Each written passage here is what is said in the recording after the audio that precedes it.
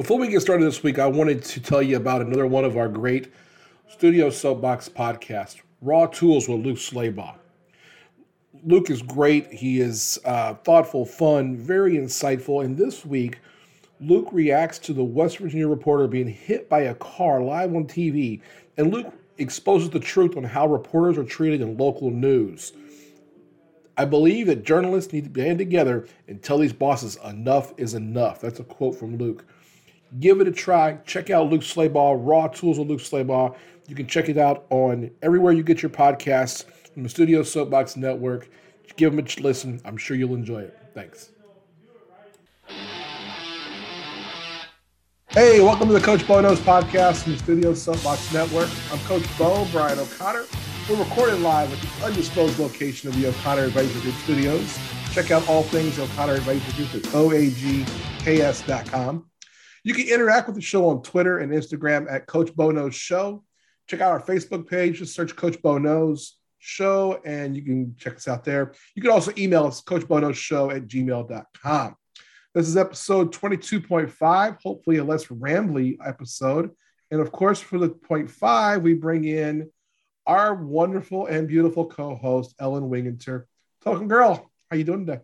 Hello, how are you? Happy Wednesday. It is Wednesday as we're recording. That's correct? Yeah, we're recording this Wednesday night for Friday. Luckily, there's not a lot has gone on in the world in the last few days, has there? No, not at all. There hasn't been any dramatic sporting events or issues. Holy shit, we got a lot to talk about. Yes, yes, we do. I don't want to do too much of a review of Sunday. We'll talk a little bit about it, but we're just going to get through it because we talked about a lot of it on Monday. Yep. And I was babbling through that because I tried to record it right after the games and was a little loopy. But we're going to go start with Sunday night. It was an incredible game, Kansas City and Buffalo. What were your thoughts? We haven't talked since Sunday. So what were your thoughts of that game? We haven't. And that will be the only game that I watched in full over the weekend because the rest were just unexciting. I caught the end of the Tampa Bay game, turned off the Packers game. This game was exciting. It was nerve-wracking. It was really fun to see KC really dig it in and gut it out. Yeah. I thought 3 of the 4 games were good. I thought the Bengals-Titans game was good. You just got a defensive battle in there and then a couple of plays here and there. I thought the Packers-49 game was awful. Yeah. I mean, I'm a guy who likes the defense sometimes, but that was just awful. That wasn't defense. That was offensive ineptitude. Yes. And then I think that the other thing was then the other game, the day game on Sunday, we had the Rams get ahead, and then you have the Rams get ahead, and then they can't hold the lead. And it wasn't because Brady played like Brady in 28-6, in the Super Bowl. It was the Rams just kept fumbling the ball and giving it back to them. Well, that's the thing. Like, it was so frustrating just to see the amount of turnovers that happened, especially in the second half. Yeah. They were trying to lose, and it was just stupid. Yeah. 3 fumbles and the bad snap. And it's like, okay, you got 4 turnovers there. Yeah. Of course the team can come back and get back in the game. No, the better team won in the end. But so let me ask this question. I've been asking people this all week when I've been talking about the game because everybody's been talking about the game. If the coin flip goes the other way, does Buffalo win that game? I honestly, I don't, it's impossible really to know. Yes, the overtime rules suck, but there's no guarantee that a pass is caught or a run is made into the end zone. And if they're only kicking a field goal, then Kansas City gets to come back and try it on their end. Yeah. I think absolutely 100% in my brain, if Buffalo wins the toss, they win the game. I don't think the Chiefs would have stopped Buffalo either. I think they won because of the coin toss in the end. And to their credit, the Chiefs kept scoring points. I mean, I've never seen that many points scored in that little time. That's pretty crazy. That 2-minute stretch was insane. Yeah. And then 13 seconds. We've been talking about the defensive thing all week about, you got to squib kick the ball. I believe you do have to squib kick it there and at least try to run 3 or 4 seconds off. But the thing I also didn't think that was good was the defensive play on the play that Kelce made the catch. They had Poyer was on him, and he just got the wrong leverage. Yeah. He just got in. He got to the wrong side of Kelce. That ball was thrown clean, and he just had no chance. If you don't do that, and the reason that the Bills had to play such deep defense is because of Mahomes' arm. I mean, if you're not Josh Allen, Mahomes, I can't even think of who else can throw as far as there's a couple others. Herbert, as far as they do. If you're not one of those 3 guys, you don't have guys back at the end zone. You can do a kickoff and make them go 75 yards, but you couldn't do it to those 3 because they're capable of throwing the ball that far. Exactly, and I'm sure everyone at this point has seen the snippets of Kelce basically calling plays in that last 15, 20 seconds, pointing things out, and have that second person on the field to point things out and direct the offense where Mahomes may have gotten too zoned in on one thing or another. It's a wonderful asset to have. Yeah. Those 2 guys have a great relationship. They do a lot of that, actually. There's a lot of plays, from what I understand, where Kelce, they don't call a route for Kelce. It is a get open route.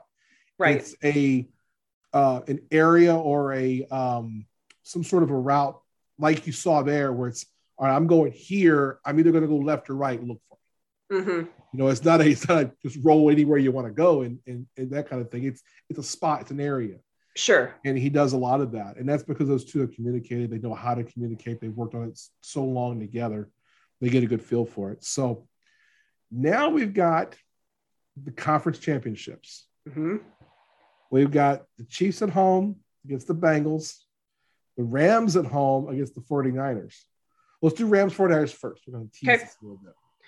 Rams 49ers. Who you got first? The Rams are a 3-point favorite, by the way. You know what? I honestly, seeing the Rams as much as I saw them last week, I think they're just going to go and fuck this up. Really? Yeah. I think go ahead. I don't like, because I really want Stafford to get to Super Bowl, just for him. And especially the comments that Al Michaels made about him being a 2-thrust guy. Did you hear that during the game? No, I refreshed my memory. So they were talking about something. Oh, it was when Stafford did the quarterback sneak. Okay. And they were comparing him to Brady and how Brady generally gets in on the first time. Yeah. Okay. And they were like, it appears that Stafford is a 2-thrust kind of guy. Yeah. So I had to make some jokes about that. But I just, at this point, I'm not sure I trust their consistency. Yeah. Well, I don't disagree with that. Now, the 49ers have won 6 in a row against the Rams. Won both games this year. Now, I've always heard it's hard to beat a team 3 times. Yep. And if you go to the game 3 weeks ago, week 18, the Rams had a 17-point lead in that game in the third quarter and blew it. And it's the same thing that happened in the game this week against Tampa. It was that when you have a lead, you want to run the football, but the Rams were incapable of running the football when the other team knows they're going to run the football. Now, this past week, I think not having Andrew Whitworth at left tackle was a huge deal. He got hurt the week before, finished the game, but they said he had too much swelling in his leg to play.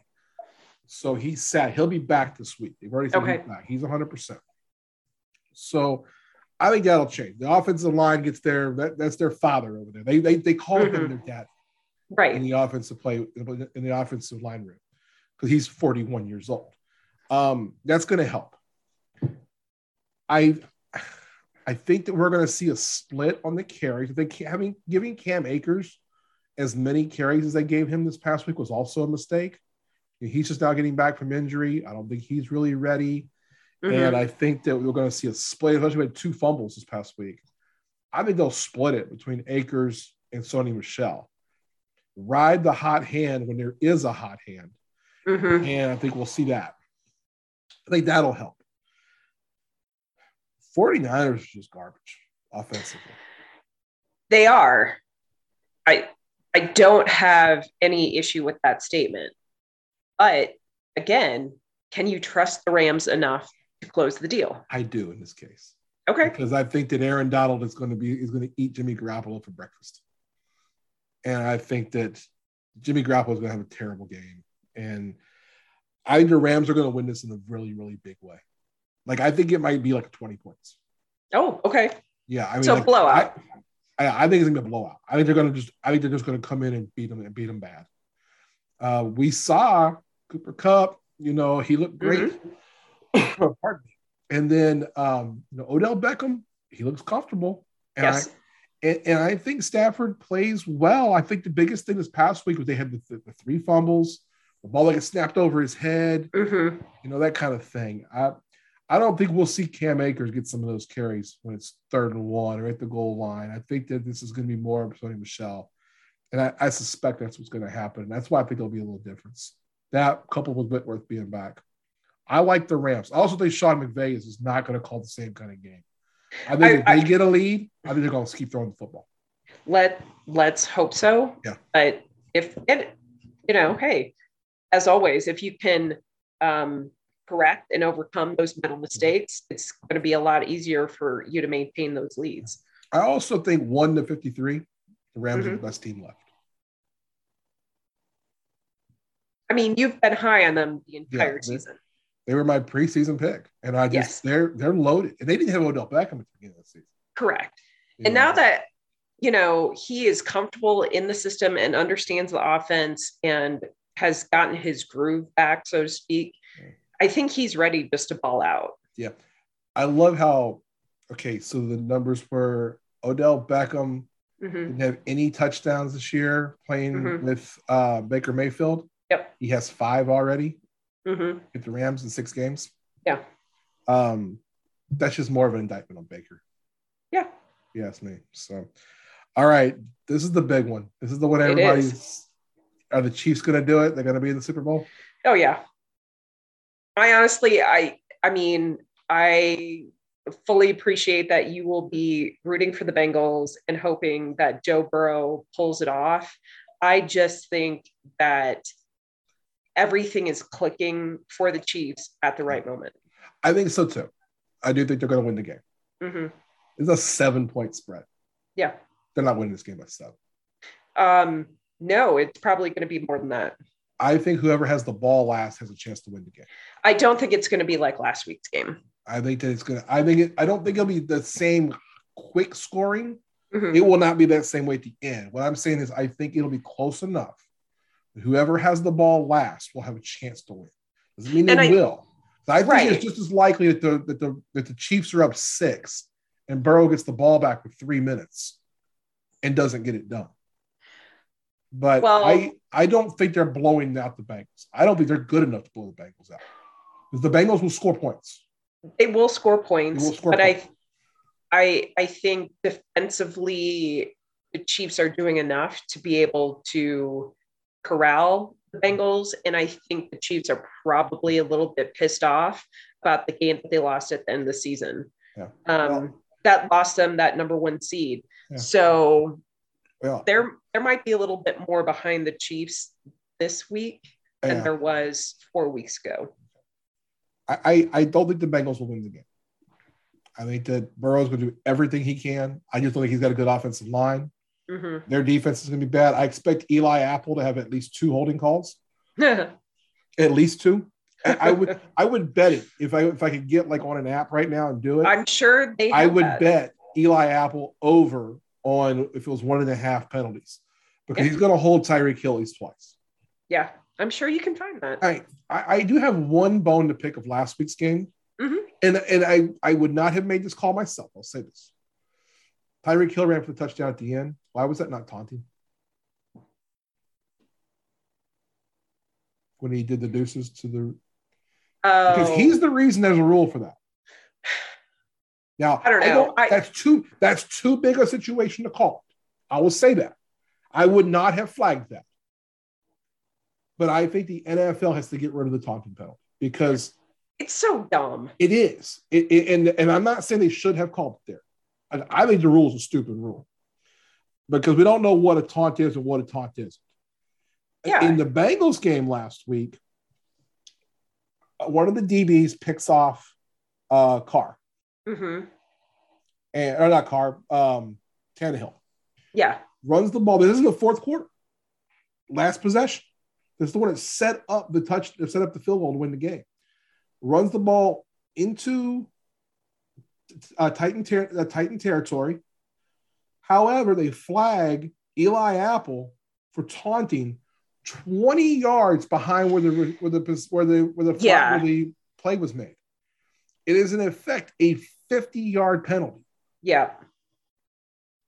Now, here's the thing that pissed me off about it. TV never showed a replay of it. TV never showed any of it. You still can't find video of it. And I remember hearing the call because the booth was so surprised that it was 20 yards back that the flag was being thrown. Yeah, 20 yards behind the play, and it's a 15-yard penalty. So it goes back to that previous spot. Now, had they called it on Tyreek Hill, it would have been a 90-yard penalty. Yeah. Because you would have wiped the touchdown off. It goes back to the previous spot and half the distance in that case. And it's the same thing like with the refs not calling the pom-pom thing week before. Yeah. And then the league Tyreek finding him. Yeah, Tyreek gets a pass because the rule was made because of Antoine Winfield doing the deuces to him as a reply to Tyreek doing it to him earlier in the season. They should just get rid of it. It's so stupid and it's so subjective and it's never going to be consistent. Yeah. And it's just dumb. I think it's awful. And I think that they shouldn't. I think it's terrible. I would not, again, I will say this again. I would not have called it on Tyreek Hill there, but I also would not have called it in the Bengals game. That almost cost the Bengals the game. Right. Or at least an opportunity because they wouldn't get the field goal. But right. So I'm picking the Chiefs. I'm picking the Bengals plus the points. Yeah. I just think this game's close. I think this game's close. And here's the every sports talk radio station podcast and everyone else has said the same thing all week long. We're going to hear Josh Allen and Patrick Mahomes are Brady and Manning. And hey, and I get that. And just about everyone picked against the Chiefs last week. So I don't know. I just think that the Chiefs are going to end up winning this by 10-14. Yeah. And it is, it'll be closer than the spread or over the spread. And it'll end up, maybe it'll be, like the Philly game a couple of weeks ago where Philly got some trash touchdowns late. Yeah. But I really don't think the Bengals after the first quarter will be there. Yeah. I think they'll absolutely be in the game the whole way. So, also, we don't know what's going on with Tyrann Mathieu, if he's out or not. I have not heard anything yet.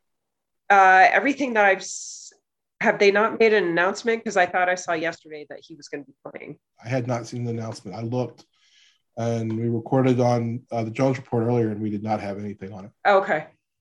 Yeah, there's been no announcement on Tyrann Mathieu's health. And all I know is he is in the protocol for concussions.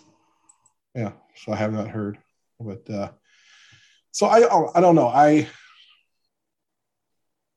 right. Did you hear Joe Burrow's comments today? I did not. Okay, so asked about Arrowhead, Joe Burrow said, "Well, I played in louder stadiums in the SEC." Listen, I get it that LSU stadium at night is insane. But no, you haven't. Yeah, he has. No, he hasn't. Oh, he absolutely has. I mean, you go to Alabama, you've been to Alabama games. Yep. It's loud. It's not that loud. It's just as loud as Arrowhead. It's not. Georgia games, just as loud as Arrowhead. Tennessee is just as loud as Arrowhead. A&M. I disagree. All five.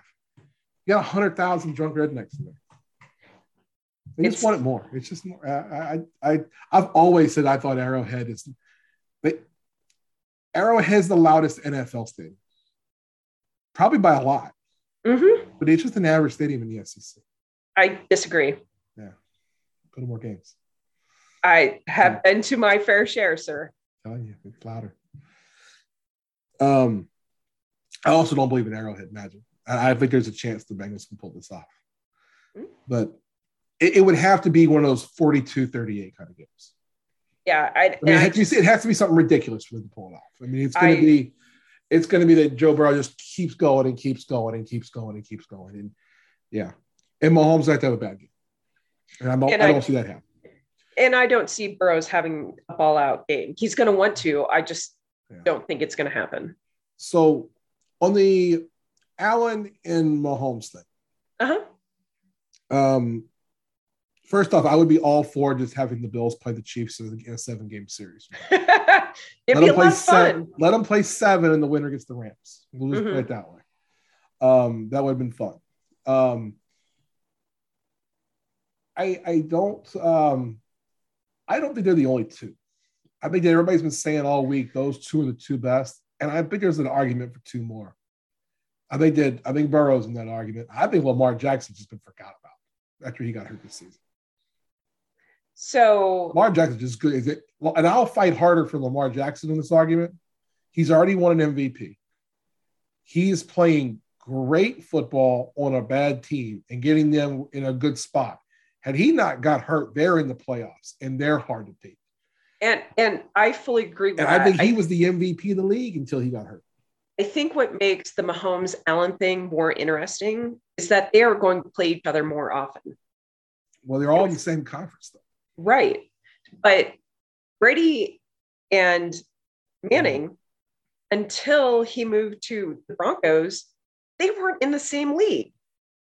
Yeah, they were. They were the Colts. Were they? The Packers. Oh, that's right. They played in the playoffs. Manning eliminated him twice. I had it in my head that he was over in the NFC.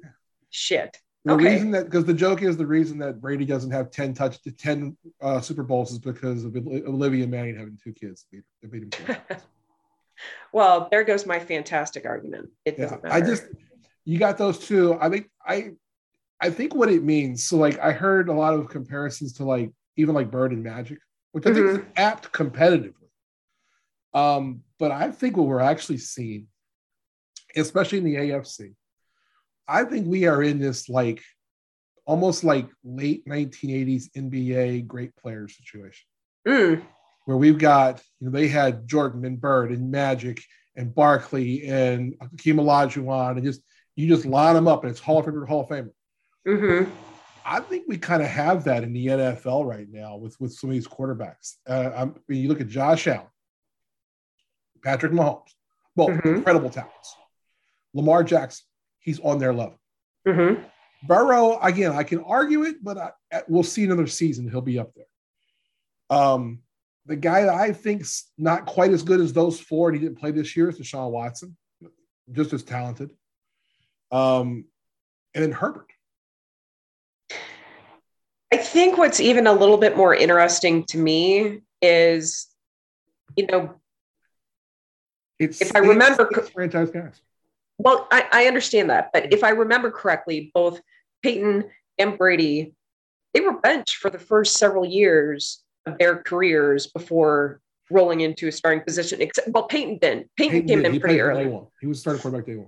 But he had his first 3 seasons were pretty shitty. He had a 3-13 season the first year. He led the league in interceptions. And I think those first 3 seasons, they just weren't great. The second one, he was great. Then the third one wasn't as good. Then he won the MVP. And so I think 5 MVPs. It's a quicker trajectory for some of these guys as compared to Brady and Peyton. But it has to be them. Yeah. Because they didn't have a choice. They didn't have a quarterback that they could sit behind. Well, what happened, and the reason I think we see this, one, if you notice, all those franchises at one time were really bad. I mean, the Chargers weren't very good. They got hurt. The Bengals you can still argue up till last season. They're still really bad. Right. The Chiefs got Mahomes because they were bad for a couple of years. Buffalo was bad for a long time, and they get out. So you have this thing, and then you have these guys. Deshaun Watson again with the Texans. I don't think Watson will be a Texan next year, but We just know he won't be with the Giants. I kind of have I'll get to it in a little bit where I think Deshaun Watson ends up. I have a sneaky suspicion of something. Okay. I think he ends up in one or two places, but we'll talk about it in a minute. I think you look at that, you get these franchises, but I want you to think back to when Russell Wilson was in his first couple of years. Mm-hmm. And when he was his second year in the league, he was in Seattle, they won a Super Bowl. Mm-hmm. And they had the Legion of Boom on the other side of the field. Yep. And a couple of years later, they had the Legion of Boom, but the Legion of Boom had to get broken up because they couldn't pay them all. Right. And it was because now you have the quarterback, and the quarterback has to get paid. Yep. So what teams have figured out is they can win with young quarterbacks. They're just going to have to now. These guys are going to have to win immediately. And if not, if they don't win in the first 2 or 3 years, I mean, look at Mitchell Trubisky. You're going to the bench, and you're not coming back after your rookie contract. Well, Mitch wasn't good, so. Yeah, I mean, and that's the thing is it's going to be, and we're going to see all these quarterbacks. We're going to see with a couple of them this year. Mm-hmm. You know, and I think that's what we're going to see with these guys. I think that helped. You know, look at Baker Mayfield. Baker Mayfield has to have a good season in 2022, or he's not going to get a contract. Yes. You know, Derek Carr is not going to get. He's going to get cut. Derek Carr's getting cut in a month and a half. Derek Carr's getting cut right after the Super Bowl. The first time he came.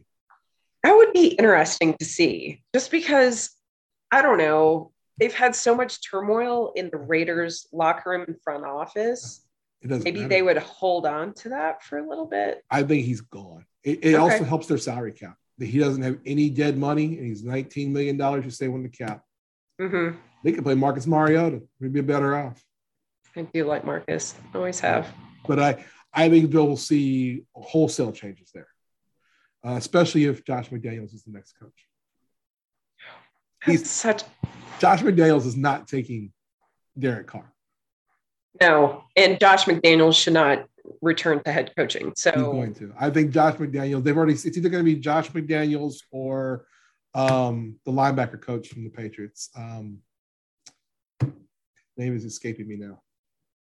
But they both interviewed, and one of the player person and one of the front office people from the Patriots is probably going to go with them. So remember how we talked about their pairing up? Yeah, for the GM position. We're seeing the pairs now. They're coming around.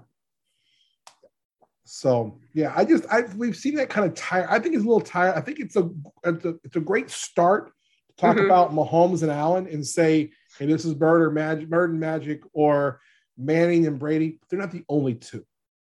Yeah, it's more looking at the universe. Yeah, and I think you more have four that are legit top end guys.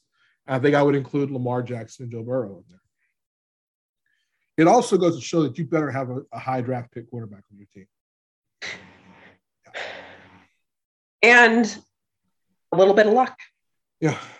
So let's stay local for a minute. So that was Sunday's game and all the Chiefs stuff and everything. KU was kind of interesting this week. I don't do a lot of basketball, but KU had an interesting weekend. You want to elaborate on all this? I would like to tell you that Saturday, Sunday, and Monday were very troubling to my liver and very stressful from a sports fandom standpoint. Yeah. Saturday, I was getting my hair done. And so for those of you who know women who have their hair colored, this is hours of things going on. And so I missed most of the first half. And we went to my brother's house afterward. He doesn't have ESPN Plus. And so we were watching it from my cell phone, the second half. And he was like half-assed watching the score updates on his phone. So It was a delay on someplace. And it was wild to see it on a very small screen and to see that comeback from 16 down, 48 hours after Bill Self Sr. had died. Bill was, of course, dealing with all that grief and just everything else that comes with a parent passing and then having to work immediately thereafter, which many of us have had to deal with. And man, those locker room scenes with Bill talking to the guys after the game, just saying this meant something. It made it a little dusty in the room. Yeah.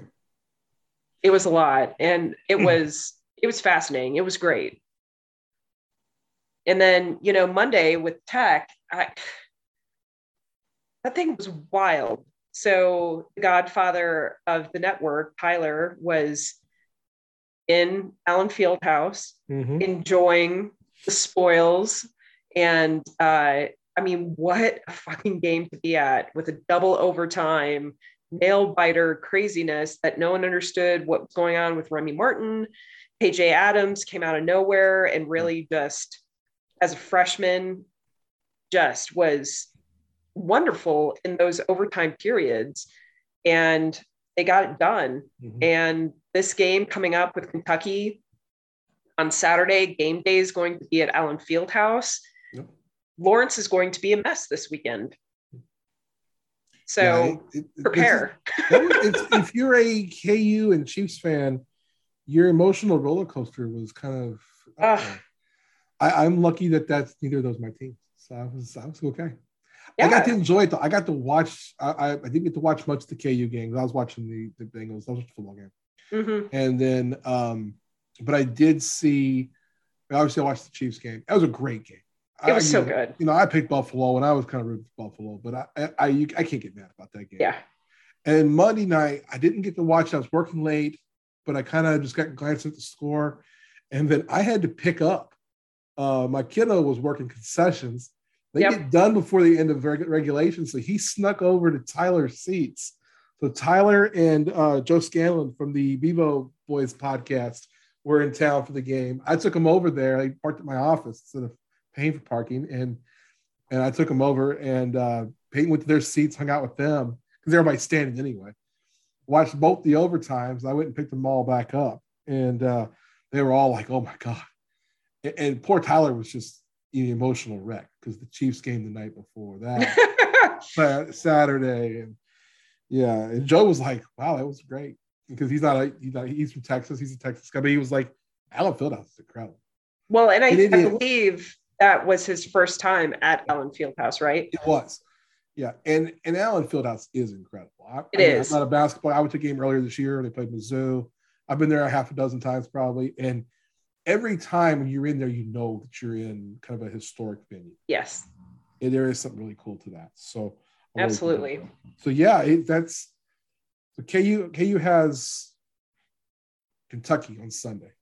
On Saturday, yeah. So they have I believe it's a 4:00 tip.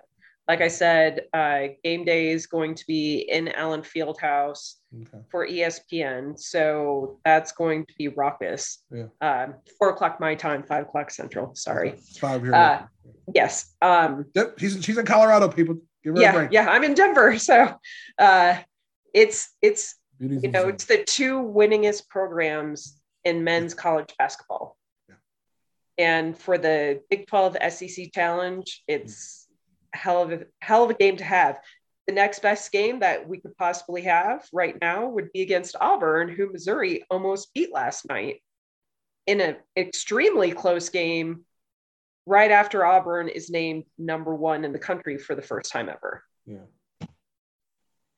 Auburn better look out for LSU. We'll wait till you guys ready. Yeah, no, LSU has been hot and cold, but they've lost 2 games in a row. Yeah, but they should have won. Yeah, and they're playing A&M as we're recording this. So. Yeah. So, but I would agree, LSU could be problems. Yeah. You know what's going to get screwy? This happens when LSU is good. This has happened the last 3 times they made the tournament. They always get put on that 8-9 line. So it doesn't matter how good they are. They get screwed because they get put in the 8-9 line and play the 1 seed the next week. Yeah. The second game and they lose. I was talking to Peyton about it. Peyton says, "Dad, they're going to be good." And I was like, "No, it doesn't matter. They could win the SEC tournament. It ain't going to make any difference. They're going to get the 8 seed, win the 8-9 game, and lose to whoever the number 1 seed is." That's what LSU's plot in life is, basketball. I mean, the greatest college basketball player of all time with LSU. And we haven't been good. We haven't been and now we can't get anything done. It's get no respect. Pete Maravich is the greatest college basketball player of all time. He is. I just have questions about your coach buying players, but it's all legal now. This is the wild I know. I know it is. We can do whatever we want. Hey man, this is the NIL rules. They have got it set up for the SEC teams. It's fabulous. There are SEC schools that are hiring football coaches to be the NIL guy. Might as well. Georgia did it. Alabama's done it. And now A&M has one. Might as well. That coach's job is to go find NIL deals. They've been doing it for years anyways. It's just had to be quieter. Man, now you can go find an NIL deal. I mean, I saw, I do the memorabilia thing. Mm-hmm. Alabama quarterback Bryce Young has an autograph signing coming up. Oh, okay. They're charging $150 per autograph. Huh. I'm trying to think. When I was living in Huntsville, they had some signings at some of the sports stores in the mall in Huntsville, but it was much cheaper.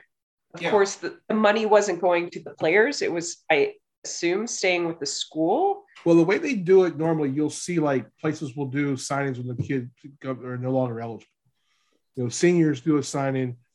Like I got you the Frank Mason thing. I know. I still have it. I need to get it framed.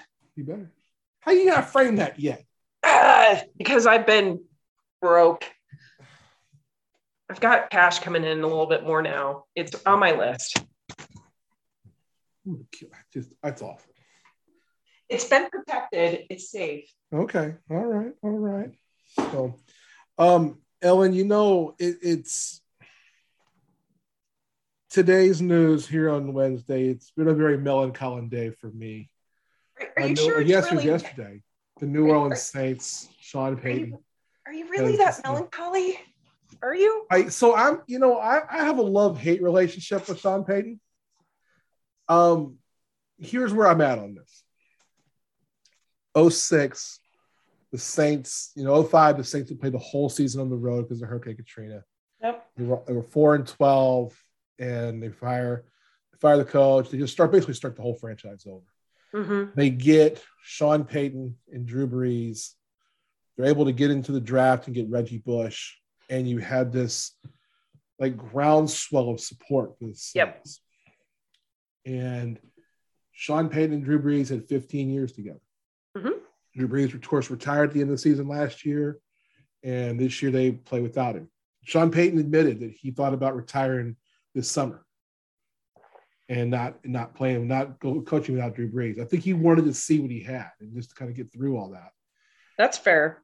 But the New Orleans Saints, I saw this. I can't think of who it was. One of the ladies on ESPN is talking to Ryan Clark, and they're going to introduce the segment by talking about the Saints. And she says, well, the Saints are known for two things: the Sean Payton, Drew Brees era, and wasting Archie Manning's career. Which is so true. It really is. Now, the third would be the Dome Patrol. They wasted the Dome Patrol in the 80s.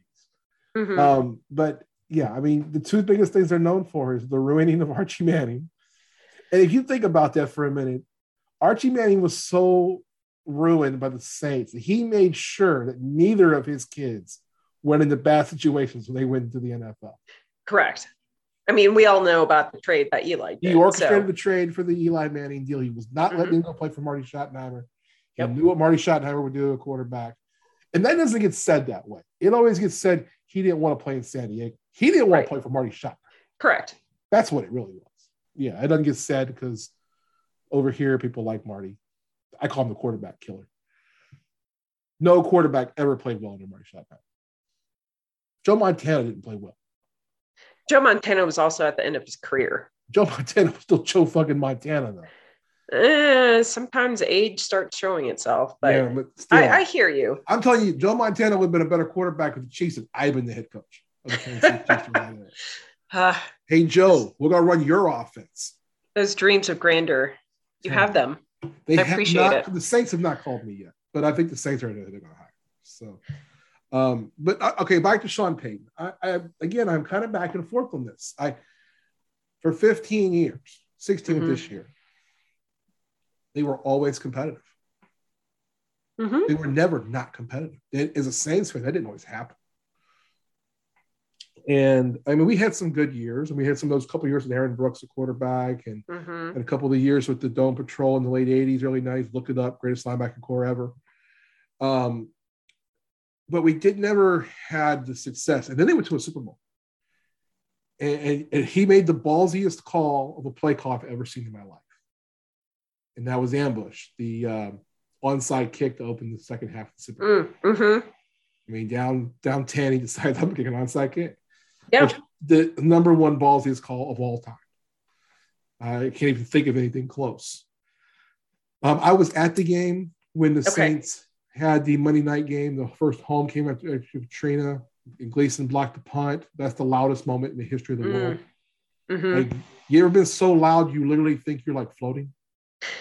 Yes. Yes, that was what it was. Like, we literally could not hear. You couldn't hear the person next to you if they shot a shotgun. It was just that loud when Gleason blocked that punt. It's just, there's just all these memories and all this that it rebuilt New Orleans. Yeah, it really did. And Drew Brees rebuilt New Orleans. Yeah. And so it's sad to see Sean Payton go. But there's been times in the last couple of years, as we've said on this podcast a couple of times, where I just couldn't take Sean Payton. I know. And I guess you take the good with the bad, but I think that overall I'm sad, but I'm happy for Sean Payton to get to do it on his terms. So the assumption is that he's going to move on to Fox. He's going to Fox, looks like. And I listened to a media podcast on The Ringer, and they were kind of talking about this last week, about whether networks basically have a draft board of players and coaches of who they might have ongoing discussions with to come into the booth. Yeah. And it was interesting because, of course, there's ongoing negotiations that are happening right now with Troy Aikman going over to Thursday Night Football on Amazon with Al Michaels. And those two have all but confirmed it. They can't say it, but they've both said on Richard Deitch's media podcast that they're probably both going to. Right. And as you mentioned, when we were talking beforehand, some of the sticking point is whether Aikman can continue to call the Sunday football game on Fox, which, assuming that he cannot, because that's a lot of workload to prep for 2 games. He said he would like to try to do it, but it's a lot of work.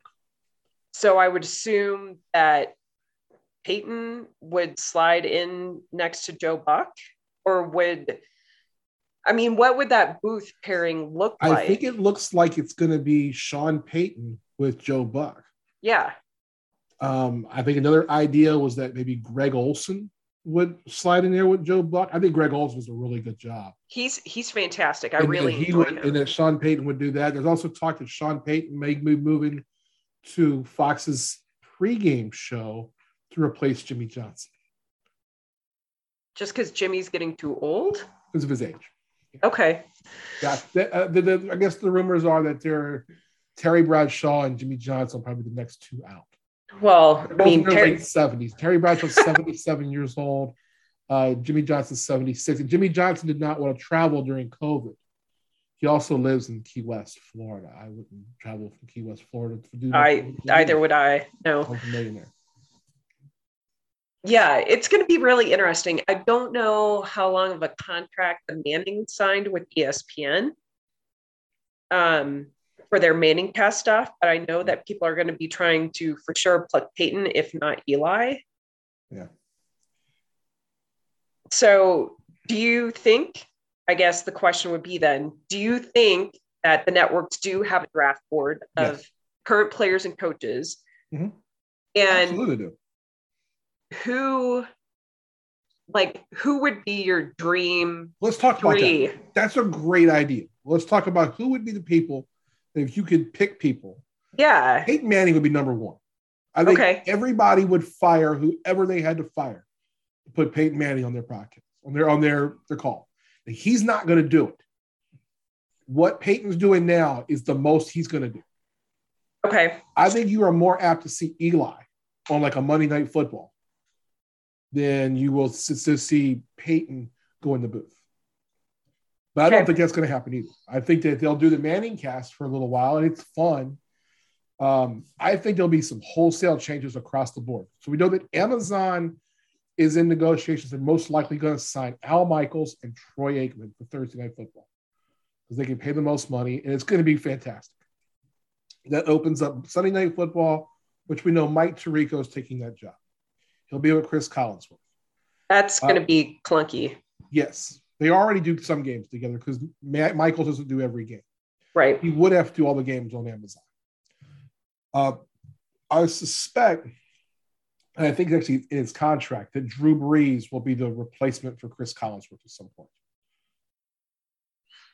I can see more comfort with that. He can't be any worse. I know that he's getting criticized for how bad he was in the game last week. He is no worse than Chris Collinsworth. No. Chris Collinsworth, as a mechanic, we were talking about in the Jones Report. Chris Collinsworth is a mechanic of being the guy who does the replay and the analysis of the replay and saying, hey, here's a replay by AWS. He does a fantastic job of getting the sponsor in, getting what has to be said in and out. Yes. He's fantastic mechanic. He's been doing it so long. He is very good at that. While he's plugging his own company in the process. Yes, while plugging Pro Football Focus, which is his company. Yes. Yes, he is okie doke to everybody on that. Yeah, if you don't know that, yes, Chris Collinsworth is one of the co-owners of Pro Football Focus. They've okie doke to all you people that believe that it's a good site. Mm-hmm. Their rankings don't mean shit. No. Don't believe me? Take the number ones and all of them and see how good they are. Exactly. You wouldn't take them. You wouldn't make that your team. But so going back to your idea. So I think Drew Brees is the guy. I think he was one of those guys from that board. I think at one time Jason Witten was on that board for people, and he went to ESPN, and he was off.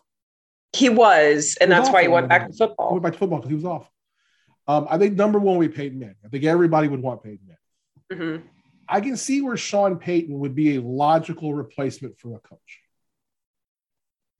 I can see where he would be a logical replacement for a Jimmy Johnson, where he'd be really good in a booth, be able to break down both the offense and the defense. He's not young. I mean, he's a little under 60, he's 58. Mm-hmm. I can see where he's a logical answer. I'll tell you the guy that I think that all these companies have on their board, and I've seen him talk a couple times now about football. Mm-hmm. I think Russell Wilson's going to be an incredible analyst. He will be really good. I think a lot of people will also chase after Tom Brady, and Brady's just going to ignore everyone. He's got too many other things going on. If you recall, we were kids when this happened. Do you remember when Joe Montana was on NBC? After he retired, he did a couple seasons where he was in the studio at NBC. I'm not sure that I do. He was bad. He was really bad. Mm-hmm. And I'm not sure that Tom Brady would be good, but he's Tom Brady. Well, everyone will chase Tom Brady for something. Do you think that's part of the reason why he did that ESPN doc about himself? Yeah. So he could have FaceTime for people to see him? Yeah. Yeah. Look, we're going to talk about Brady here in a few minutes, but I think that Tom Brady, one, I think he is retired. And two, I think every media place is going to try to get him. I'm surprised that Amazon is not trying to back up a Brinks truck to his house right now. But we don't know how good he'd be at it. I don't know how relatable he'd be. The best analysts are the guys who are relatable. Yeah. That's why I think Russell Wilson's going to be really good. I've seen him. What convinced me on that is the 2 times I saw him on the Manning cast. Mm-hmm. And then I've seen him talking about football a couple of times. And he's able to get deep concepts out in regular language where you can understand it easily. You know who I also think might be interesting is J.J. Watt. I can see that. I think for linemen, that's a tough thing. D lineman, it's a tough one. I mean, Michael Strahan is really good. He is, but I think J.J. Watt is just one of those multifunctional personalities that would be able to translate. I would love to see something with J.J. Watt and like him and Gronk. And it'd be, well, hear me out. It'd be like the Muppets with the 2 old men in the yes. The 2 of them on an alt cast talking about all the craziness that's going on. The two of them on an alternate broadcast of the Red Zone. They would be the Mystery Science. It would be the Mystery Science Theater 3000 of whatever game is going on. I think J.J. Watt would probably be pretty funny.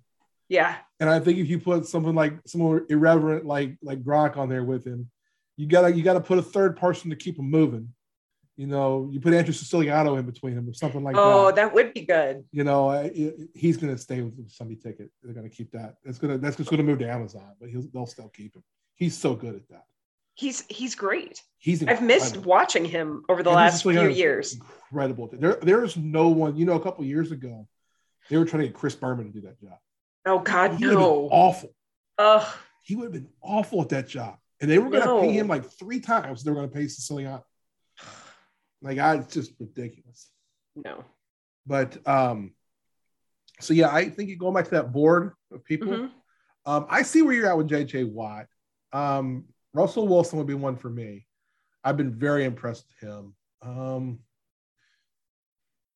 trying to think of older players. Everyone will chase Brady. No one will get him. Yep.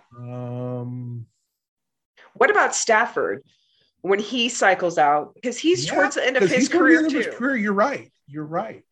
And I think he's going to have some interesting perspectives, having played in some place like Detroit and then coming to the Rams. And he was on the Manning cast at least once. Yeah. Good, banter, good that personality. Kind of thing. I think you have to have some personality. Quarterbacks, so it's always helpful to be a quarterback. Yep. I'm trying to think of other people off the top of my head here. I'm trying to think of guys near the ending of their career too. I'm trying. Are there any wide receivers? Patrick Peterson, I'm thinking of. Peterson, I think would be really good. Larry Fitzgerald. I don't know why he is in a booth somewhere now. He's doing the podcast thing with Tom Brady right now. Okay. So he's on that thing. It's Jim Gray with Larry Fitzgerald and Tom. Okay. Yeah, no. Right now. I think part of it was because he left himself open to play if he wanted to at the end of the season. Sure. He's not going. Larry would be fantastic. I think Larry, and he has a media. His father was in the media for a long time. Mm-hmm. His dad was a Vikings reporter for years and years and years. Yeah, Larry would be really great. You know, a lot of it now is that, like, you go to ESPN. That's where they get all these guys. They're not taking the big names anymore because they're for every Peyton Manning you hire, you could hire Ryan Clark, Booger McFarland, and 3 others. Right. And move Jeff Saturday and move them all around. Yeah. And you end up finding that some of those guys are really good. People make fun of Booger McFarland, but he's really good. I enjoy listening to him. Yeah. I mean, he was a goofball. They had the Booger Mobile on Monday Night Football, and that was kind of a goof off. But they didn't have a lot of chance. But I mean, like him and Marcus Spears and Jeff Saturday. I think Jeff Saturday is great. You know who the best football analyst on ESPN is right now, though? Mina Kimes. Oh, I love Mina Kimes so much. Mina Kimes is spot on about stuff. She's fantastic really on just about every level that Mina Kimes is proof that if you really wanted to, she can be an offensive coordinator. Especially with her knowledge of the game.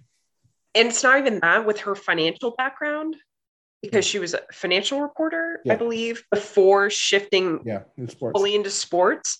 Yeah. Her analytical mind is just going to feed so much into that. Yeah, a team would be really well off to hire her and Louis Riddick. Mm-hmm. Louis Riddick is begging to get a job right now. How he doesn't have a GM job, I don't get it. He's great, and he'll be so much better as a GM than he is in Monday Night Football right now. Not because he's not good; he's the only thing good in that booth. Because Brian Griese's awful, and Steve Levy needs to go back to calling hockey games. Oh, to be honest, unless there's been a Manning cast this season, I haven't watched the booth for Monday Night Football. I watched them when the Saints was on. I couldn't watch, like I said, I couldn't watch the Manning cast when the Saints were on. I want to watch the game. And the Manning cast has all the extra stuff. Right. But when there was no Manning cast, I watched those guys. And they're okay. I mean, They're not great. They're not what Monday Night Football should be. Monday night hasn't been Monday night for quite a while, though. Yeah, but if you could get a big name play-by-play, Yeah, and then you went and got Russell Wilson in a few years, it would be again. It's never going to be what it was because Sunday Night Football pays too much money, and they get all the big games now. But you can still make it some kind of appointment television. The problem is ESPN owns it, and they're all about saving money now. They're part of Disney. Yes, I mean, Amazon's going to change the game, though. That's what they're doing.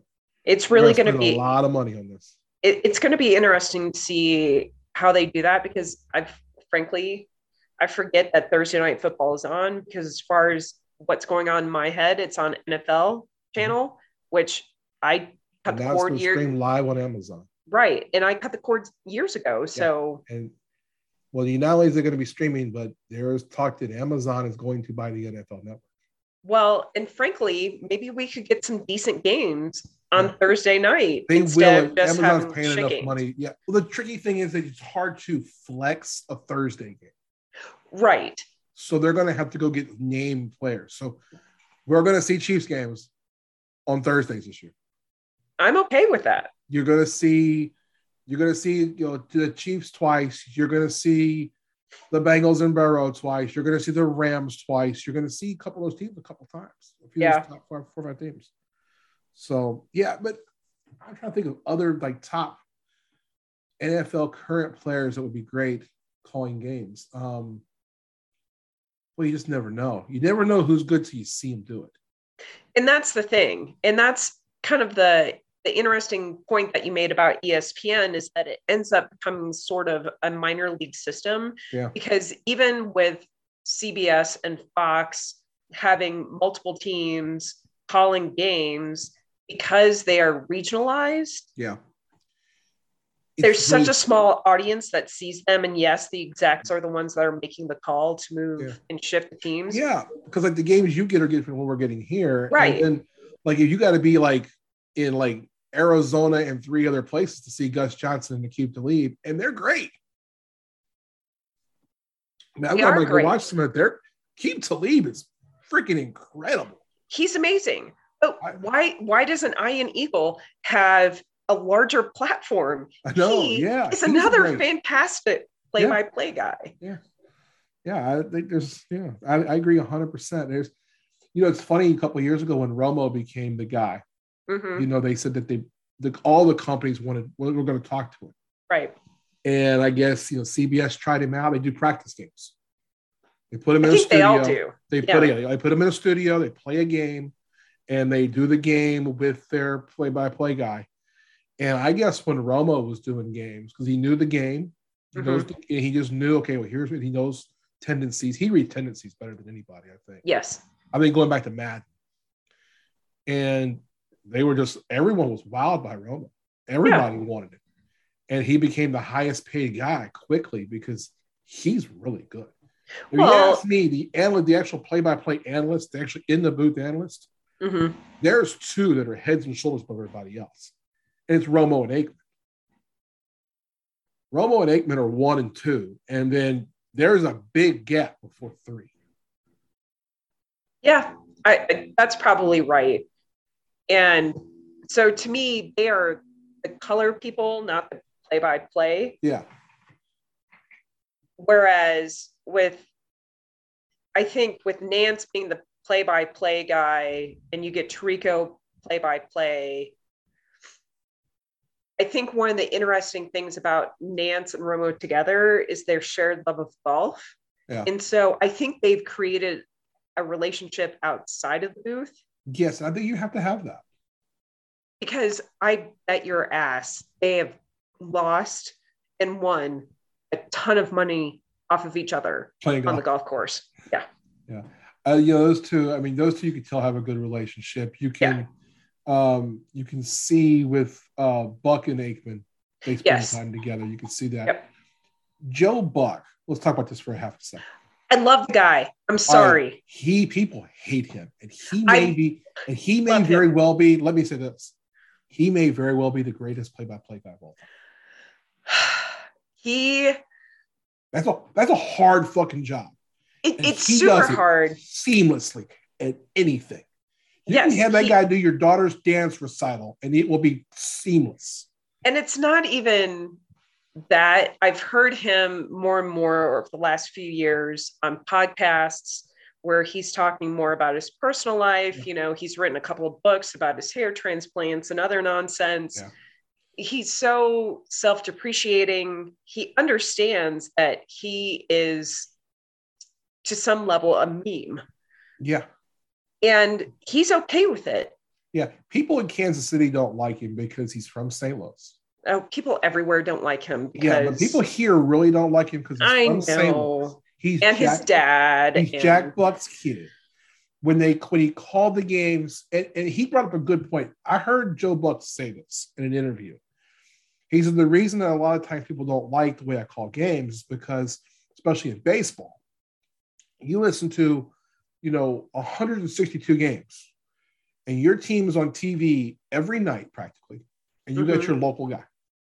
Yep. Here you got Ryan Lefebvre and Rex Hudler, and they're pretty good. Not great, but they're pretty good. I like Hudler. I like Hudler a bit more than a lot of people do, but I do. I like Hudler. But, so anyway, those two. I mean, that's just an example. But you hear those guys say you watch 50 games, and they're always talking about the Royals. Right. I'm a Red Sox fan. I listen to Don Orsillo and Jerry Remy. Rest in peace, Jerry Remy. And they're talking about the Red Sox. So when Joe Buck's calling the Red Sox versus the Orioles, he's talking about both teams. That's going to make me think he's against my team because he's not talking about my team the whole game. Yeah. But when so people will automatically think that he has to talk about both teams.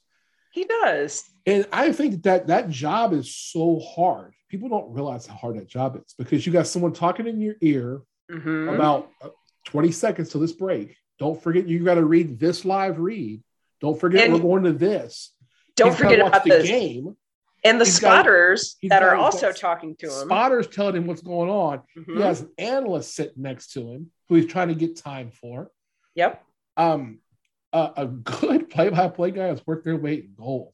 No, I fully agree. I called games with Tyler, and Tyler's good. And he's getting us in and out of stuff. And the one time we actually had a producer, we were both like, just can we mute him? Because we got that. They're like, just mute Jim. Just mute him. Don't listen. You got this. Don't worry. I'll save your ass at the end if we have to. And he was kicking it over to me, and I kick it back to him, and then he's going to read 3 live reads, and get those in between plays. I mean, when you got to do a promo for WWE SmackDown between plays, yeah, that's hard. It is. It is. What those guys do is difficult. And to think that, oh my God, they suck. They told those guys are the best of the best. And I think Joe Buck, the fact that he does baseball every bit as good as he does football. Yes. We heard him do the U.S. Open. He was pretty good. Yeah, he was. He was pretty good. I mean, he's not as soft as Jim Nantz is, but he's better than Jim Nantz. Yeah, it's interesting because Nantz is great for golf. He is. And he's good in the Final Four. He's good during the college basketball season altogether. What he's good at in basketball, because the way the ebbs and flows of that game go, you kind of do have to keep it streamlined a little bit. Yeah. He's good at that. But in football, you have to have the ups and downs. And Joe Buck is good at that. He is. Anybody at that. He lets you know when this play is more important than the last 5. Yep. And the next 5. Full on agree. I mean, he's excellent. And I watch a lot of baseball. We get the baseball package, so I'm always flipping through different games, different announcers. And I think there's 10 good baseball announcers. There's 10. And the Royals don't have either of them. So. Although I do love Joe Sciambi moving over to the Marquee Network for the Cubs. Yeah, Boog is one of my favorites. I think he's incredible. See, I think he should have got Sunday Night Baseball. And that's why he left. He left ESPN because he didn't get Sunday Night Baseball. I They went to know. Matt Vasgersian instead. And I was like, I that's know. awful. It was awful. They should have made Shiami and Chipper Jones Oh, that would have been Sunday Night Baseball. great. If they'd have done that, it would have been Yeah. a million times. And I think A-Rod is pretty good. He's all right. Yeah. He knows the game. He's No, good. I know. People don't like A-Rod because he's A-Rod. I don't like A-Rod, but he's good at that game. He's better in the studio. So does this mean that we need to move on to the Hall of Fame? Probably need to get to there. So, all right. Let's get to the Hall of Fame. Let's move on a little bit here. We can talk that stuff all day. That's to me. Yeah. I will say best underrated, if you haven't heard him yet, play-by-play guy in all sports, the Padres. The Padres play-by-play guy is I said Don Orsillo earlier. Don Orsillo is Don Orsillo. He was with the Red Sox. He's now with the Padres. Dave O'Brien is the Red Sox guy now. He's good. But Don Orsillo is great. He's fantastic. But the thing is, you got guys like, the old school Harry Carey kind of stuff. Mm-hmm. And Don Orsillo has a little bit of that. Nice. I would like that. He has a little bit of, this is the home team. I'm rooting for the home team. Mm-hmm. And if you're listening to this broadcast, you're doing it because you're also rooting for this team. Oh, yeah, that would be nice. So he gets excited during games. I like that. Yeah, the Red Sox did a bad job when they fired him. So, all right. So the Hall of Fame, we had last week. We did our Hall of Fame votes, and I think did you have 10? I think I had 9, and you had 10. I may have had 9. Okay. I don't remember, but Hall of Fame only elected 1. So David Ortiz is in, Big Papi, 77% of the vote. The next 2 were Bonds and Clemens. Bonds was 65 votes short, and Clemens was 67 votes short. Both on their 10th year, they're not getting it. At least not now. Right. They'll both be most likely be put on the new era committee ballot, which will be starting in December. Which is called the Today's Game. Today's Game, yeah. Today's Game committee. They'll both be on that ballot starting in December. Big Papi. You got any Big Papi story? Are you a Big Papi person?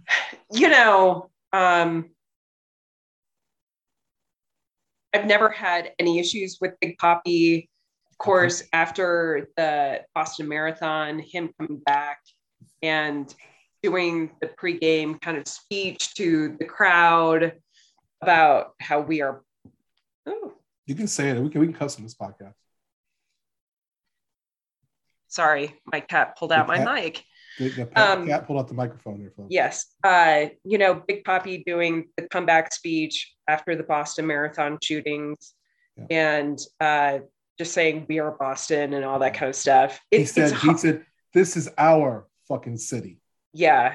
I don't know of any reason not to like the man just for who he is as a person beyond. He was a great player. If you can't like Big Papi, there's something wrong with you. And I think he, in some ways, kind of really revolutionized the DH to make it to what teams are starting to utilize it now. Yeah. I think that he is the second most important player of the last 25 years of baseball. Who's the first? Derek Jeter. I think Derek Jeter and David Ortiz are 1 and 2. And you could argue 1 or 2 back and forth. I mean, they're close. The fact that Jeter played in New York is probably a little more important. But, Big Papi is someone, David Ortiz is, universally respected and liked. I mean, even Yankee fans like David Ortiz. And he played his whole career, but he played the great majority of his career in Boston. I mean, they don't like anybody. The Yankees don't like anybody from Boston. And the Red Sox don't like anybody from New York. But this is a guy who came up with the Minnesota Twins, ended up getting DFA'd, signed with the Red Sox, and the Red Sox gave him a chance. He got into spring training. He ended up making the team. He's becoming the DH. And he was really the pivotal part of sort of 04 to 28 to 2013, his last season. Those 10 years he was there. He won 3 championships. And in 08, it was 04. he had the greatest postseason of all time. Yeah. I mean, he hit something like 400 in the division series, and he hit all the home runs, and he hit like 600 in the World Series. He's just a ridiculous player. And everywhere you see everything he does, now he's on Fox. He's great. He has that. My wife loves Big Papi. Next to Chipper Jones, her all-time favorite player. And she always says the same thing. If she ever met Big Papi, she just wants to give him a hug. So this begs the question: Are you going to Cooperstown? Yes, we are going to go to Cooperstown. All right. Yeah, we're going to probably record a podcast from Cooperstown. We're going to do it. I'm going to go, just the two of us. I'm not taking anybody with no kid going with us. Just the two of us are going to go. I'd be okay with friends or something coming along. Sure. But it'll be crazy good because like this year Buck O'Neil gets in as well. Yes. He got in from the committee.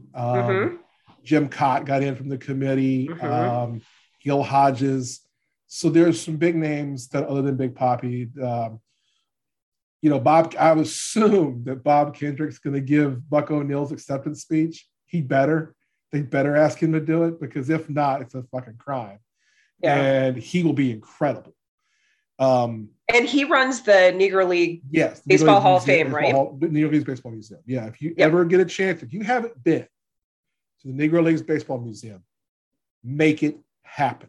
It's so good. When Nicholas and I were in Kansas City a few years ago, we made a trip over there and toured it, and he thought it was the coolest thing ever. Did you do the guided tour? No. If you get a chance, do the guided tour with Mr. Kendrick. Okay. Because he's the one. So the Negro Leagues gets kind of passed down. It was all about the stories. Yep. Satchel Paige and Josh Gibson. They told these stories down for generations. Yeah, the oral history of it. Yeah.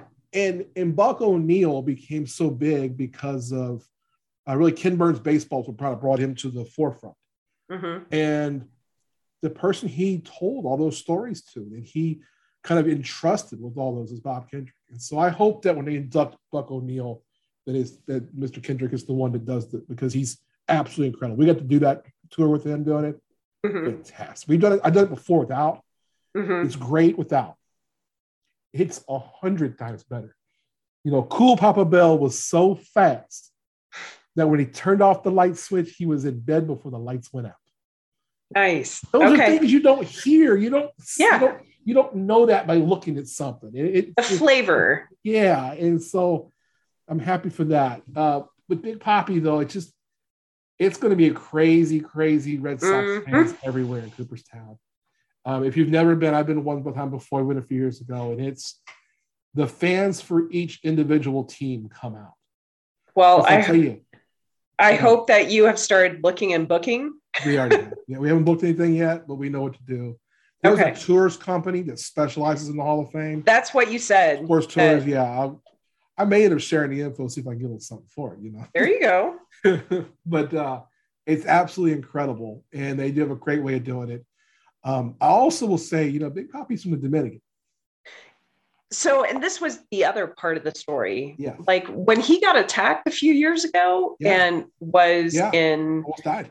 The ER and was in ICU for several days trying to recover from those stab wounds, I believe, or was it gunshot? It was a gunshot. He was shot. Yeah. Absolutely insane. Yeah. So if I went to the Hall of Fame the year that Vladimir Guerrero got in, and Vlad Sr., Vlad Jr. will eventually get there. He will. He's awesome. But he was not the first Dominican player. Juan Marichal's the first one, but it was the first kind of modern player to get in. And the Dominicans represent straight up. They represent. They were all over. I bet. And I got to tell you, I can move to the Dominican Republic. Because those Dominican, oh my Lord have mercy. Dominican women just whoo. I know. And they'll be in the house for Big Papi. So I know. Guys, you mentioned that last week too. Yeah, guys, if you get a chance, book it now. That alone is worth it. So I want to ask you about, so on that ballot, the way it works is you're on the ballot for 10 years. And then if you don't make the 75%, then you're off. You're done. This was the last year for Barry Bonds and Roger Clemens. Now, where do you fall on those two in the Hall of Fame? Listen, there's all these folks who have been voted into the Hall of Fame who have been doing steroids that they just didn't get called out on. And so there's some level of hypocrisy of saying just because we think we know these people, or we are fairly certain that these people did steroids, that they should not be in the Hall of Fame just for that reason alone. Get them in. This idea that baseball is a pure sport has been bullshit since the jump. Let it go. Let's all sing the Frozen anthem and just let it go. Yeah. Because it's nonsense. Yeah. I look at the Hall of Fame. Now, the Hall of Fame is not run by Major League Baseball. Major League Baseball has nothing to do with the Hall of Fame. Right. It's just the baseball writers. It's the National Baseball Hall of Fame. And the Hall of Fame is supposed to tell the story of baseball. Mm-hmm. And I took an interesting class. When I was in college at K-State, I took a class, the history of baseball. And the history of baseball is also tied to the history of America. Mm-hmm. You go decade by decade, you can, since the 1900s, through the 1900s, even down to the 2000s. You can reflect a lot about how your country is based on our country is in America based on how baseball is. And we've seen some interesting cats get in the Hall of Fame that were just bad people. Ty Cobb was a bad guy. Ty Cobb was a terrible person, and he was in the first group to make the Hall of Fame. You can't tell the story of baseball without telling the steroid story. Or the gambling story. Pete Rose should be in the Hall of Fame. Pete Rose should be in the Hall of Fame. Shoeless Joe Jackson probably should be in the Hall of Fame. Yeah. I think you can't fairly tell the story of baseball without talking about it. And if that includes on Barry Bonds' plaque, it says, questioned and, suspected of steroid use, suspected of illegal substance use, whatever. Whatever asterisks you want to put, fine. But Barry, you can't tell the story of Major League Baseball, of baseball the last 120 years, without mentioning the player who hit the most home runs. No. With the guy who's probably either the second or third greatest hitter of all time. Yeah, it's foolish. Yeah, as good as David Ortiz is, Barry Bonds is a better player. And, I would be really curious, speaking of the Baseball Hall of Fame reflecting in some senses American history, the evolution of the voting of the tenure and then coming in as the new era or today's game, or, as pioneers. Yes, because how much of this is going to change when the boomers get the fuck out of the baseball writers and people who actually acknowledge reality of what the game is and was and what it's going to be, because all this stuff is going to continue. Yeah. So I agree with you. So it's kind of how it works. So first off, a few years ago, it used to be 50, you were on the ballot for 15 years. Mm-hmm. Now it's 10. What they did in place of that is they now have 4 different committees. They are the Early Baseball Committee, which is prior to 1950, the Golden Days Committee, as they call it, which is 1950 1969, Modern Baseball, which is 1970 1987, and today's game, 1988 to present time. Okay. These committees meet, 2 committees meet a year, and they have 16 people. So, for instance, the Early Baseball Committee voted for this year. Also, the Golden Era Committee voted for this year. The Golden Era Committee put in Jim Cott and Jim Cott and Gil Hodges I don't have the early baseball. It's the one that had Buck O'Neil. There's another one with Buck O'Neil as well, as an example. But those committees are made up of all former players and people involved in baseball. Now, the Hall of Fame is voted on by writers and members of the Hall of Fame. Okay. Votes. You got to get 75% of votes to get in. And I don't want to call it a crime. It's not a crime. I understand why some people don't vote for Barry Bonds and Roger Clemens. But again, my argument is you cannot tell the story of baseball without those two players. No. And I think that they're off the ballot now. They're going to go to the Modern Baseball Committee. Mm-hmm. I don't think they're going to have good success there for a while. I can't see George Brett voting for those guys. No, I wonder, he's on that committee. They may be one of the kind of, hey, it's the last ballot push that they actually have a final chance of getting in. Yeah. But still, I think it's a little bit ridiculous. As we talked about last week, these unwritten rules that the writers have and that baseball has in general, in a lot of instances, they're nonsense. Yeah. Well, so the other one that was kind of, to me, when we're talking about this year's vote, you had Big Papi. He gets in. Mm-hmm. Last year for Bonds and Clemens, it's their last chance. Mm-hmm. And they both were a few votes short. Curt Schilling went way down because he just misbehaving. He's just pissed too many people off. Well, he said he did not want the writers to vote for him. Yeah. He liked his chances with the players better. My curious one was A-Rod. A-Rod is on the ballot for the first time this year and only got 34% of the ballot. I think A-Rod pissed so many people off by saying he never did steroids and then turning around and admitting that he did. Admitting it. Yeah, and he admitted all the things he did. Now, A-Rod, if you compare him and Bonds got 36% his first year.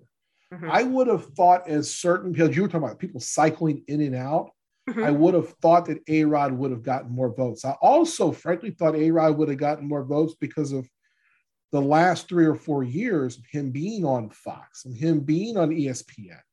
And I thought these last couple J-Lo got him big credit. Yeah. What I think it was is I think that was all kind of a redemption to him.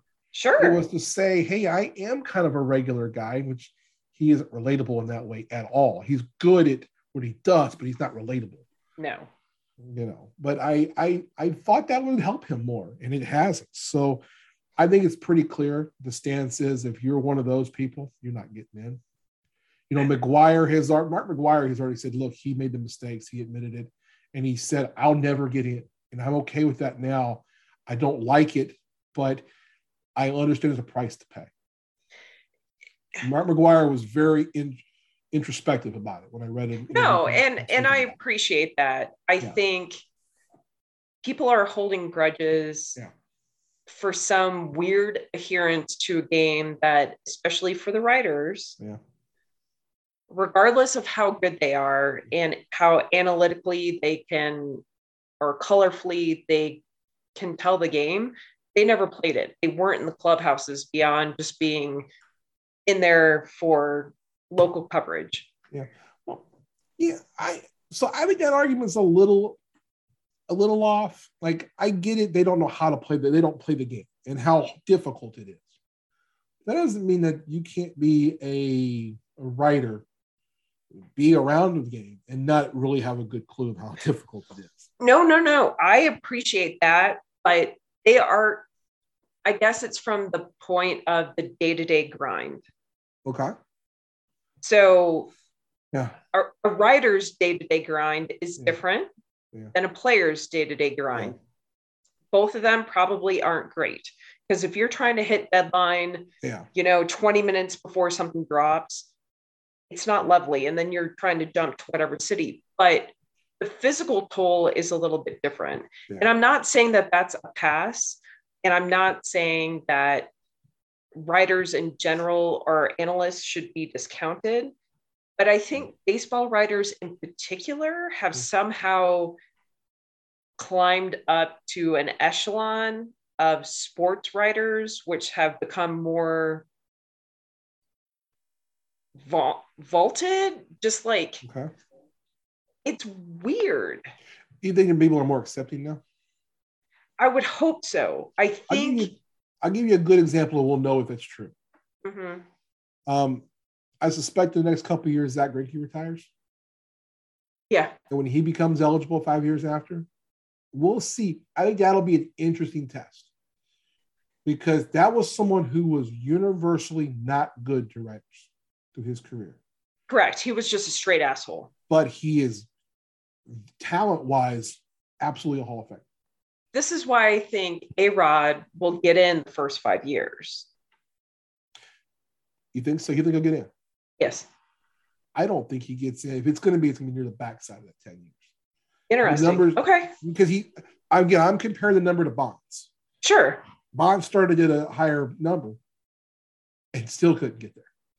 And there's been a push for, okay, Bonds, yeah, you can't tell the story without Bonds. He is maybe the greatest player. I mean, he's in the argument. Don't disagree. Yeah. I mean, you come up with your top 5 players of all time, but you don't include Barry Bonds, you're an idiot. I mean, it's just he's up there. I mean, he's in the Ruthian Mike Trout atmosphere. Yeah. Yeah, atmosphere. And he absolutely deserves it. So, but I think the A-Rod thing to me is kind of interesting to see what happens. I hope you're right. I think he should be in. I think all 3 of them should be in. I just don't think it'll be easy because that first number starts low. There had to be some kind of a major groundswell to go from 34 to 75. And is the groundswell just a change in the demographic? Maybe. I don't know. All right. A couple more things and we'll get out of here. The Bucks are out in the NFL playoffs. Mm-hmm. Now we got Brady and Gronk out here. Mm-hmm.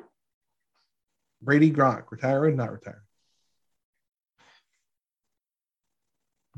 I think it depends. I think go ahead. No. Go ahead. I told you off the air that Gronkowski said that as of right now, he would probably retire. But if he was making a decision right now, he'd probably retire. This is as of Wednesday, he said this. Right. But I think that also is a signal to, I want to see what Brady's going to do. And I think, Brady has come out and made the statements, has to talk to Giselle, has to talk to his family, has to make some decisions as to where everybody wants to be because his kids are finally aware, old enough to know what he does, blah, blah, blah, blah, blah. I think he also wants to know what's going on with Bruce because Bruce has some health issues. Yeah. He's got to have Achilles surgery. He's had some cancer scares and he wants to see what they're going to be able to do draft-wise. If he retires, I would be surprised if he retires before the draft. I'll go a little opposite for you on this. One, I think Tom Brady is retired. Okay. Just the quotes we've seen this last week, what he said with Jim Gray on the podcast, I enjoy the time with my kids. I need time with my kids. Mm-hmm. I have nothing. I have nothing to be embarrassed about. I think a lot of this season was we won the championship. I got to go defend it. Mm. And, I don't think he played great in that last game, but he gave his team a chance to win. And for sure. I think he played at an exceptional level. I made the comment on the Jones Report that I'm 46. Mm-hmm. Brady's going to be 45 at the beginning of the season. Now, I had trouble getting out of bed some mornings. Now, I'm not the athlete, and I don't take care of myself nearly, not even fucking close to what Tom Brady does. But Tom Brady is still going to be 45 fucking years old. Oh, I know. I mean, he's only a few months younger than me. Yeah, and I just don't see that you're going to put yourself in a situation to do that again and saddle up again. He doesn't have anything else to prove. That team is a lot of veterans. Mm-hmm. Hi, ESPN. That was my ESPN ad. I have ESPN.com up. We got a CoverGirl ad. We're going to leave that in. That's fucking funny. So, but Brady, I think the thing with Brady is that that team has a lot of veterans, like I was saying. It's not like he's abandoning a team of young players. Right. Those guys can all scatter and go find jobs. They're probably going to anyway. A lot of them will. Mm-hmm. I think a lot of those guys loaded up for one more year. I think the guys like Gronk and Fournette and a few others, are there for another year, just right. to play with Brady to defend the thing. I don't see that happening next year. I think Tom Brady's going to retire, and I think and this is just me reading the tea leaves. I don't have obviously don't have any inside information, and I don't blame him for going back and trying to keep playing as long as you can. If you can, your body can physically do it, God bless. Yeah. And he played at a high level most of the season. Mm-hmm. He didn't play at a high level that last game. But again, I don't think that's going to be held against him. He has not embarrassed himself in Tampa. He has not been Joe Namath, St. Louis Ram or LA Ram. Right. He hasn't been Johnny Unitas San Diego Charger. Willie Mays, New York Met. That is not what Tom Brady has done in Tampa. And, one more year, maybe he's not that next year, but maybe he is. That's why. And I don't think he wants to get to his legacy either. And, I can appreciate not ending on the down note, but to me, that's why it makes sense to wait until after the draft. Yeah. But I don't think the team can let him do that either, though, because you can't go into a draft, especially at the quarterback position. Because if you don't have Tom Brady, you got to fight a quarterback. And you can't go into the draft and say, "Hey, Tom, we got you some weapons." And he goes, "Oh, I'm sorry, guys. I'm not coming back." That's fair. They got to know before the draft. They got to know sooner. They got to know by March 1st because of the salary cap. See, these are things I don't think of. So, I mean, I think we're going to know with Tom Brady a week or two after the Super Bowl. Okay. I think we're going to get so much news in the NFL that week. The NFL really discourages a lot of things going public at the end of the season, like during the playoffs. And it's certainly next week when you get the Super Bowl teams and there's no game. Mm-hmm. They really discourage a lot of stuff happening there. They'll really discourage Tom Brady and Gronkowski from making that decision or putting it out there, or Rodgers asking for a trade, that sort of stuff. Yeah. But I do think we'll see that. I think that after the Super Bowl, a week or two after, Brady's going to make an announcement one way or the other. It's either I will be back or it'll be, it's been a great run and I have nothing left to prove. Mm-hmm. I'm going to leave Tampa now and let them do their thing moving forward. Thank you to everybody. And really, money-wise, I mean, yeah, he's already rich, but if he wants to be a billionaire, he can't do that on the field. Oh, no. And I make more money off the field now. Oh, absolutely.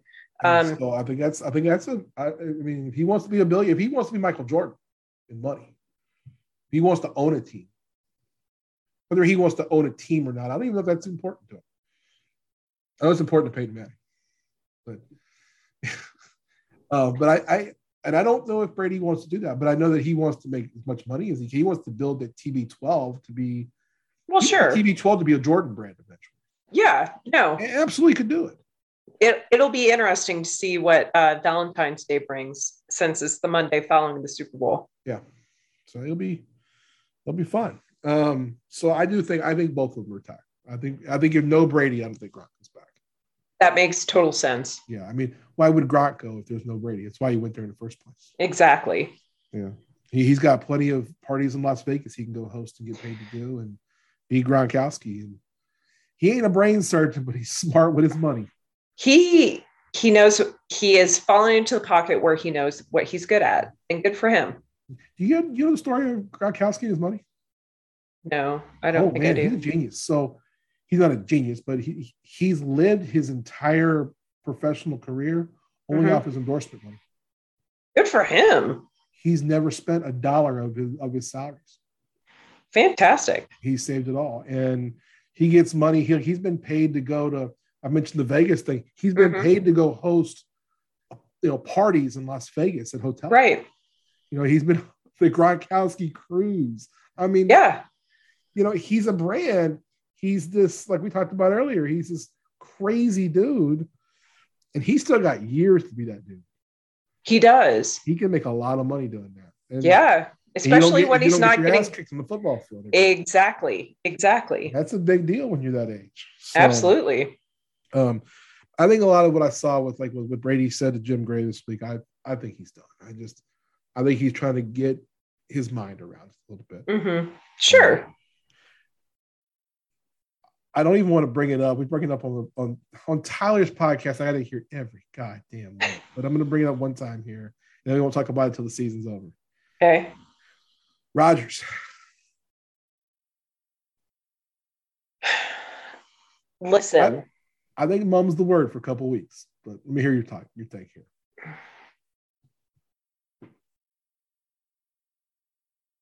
His whining and bitching can be shoved up his ass as far as I'm concerned. He's made his own choices. I disagree with them on a personal level. He's played phenomenally this year as a quarterback.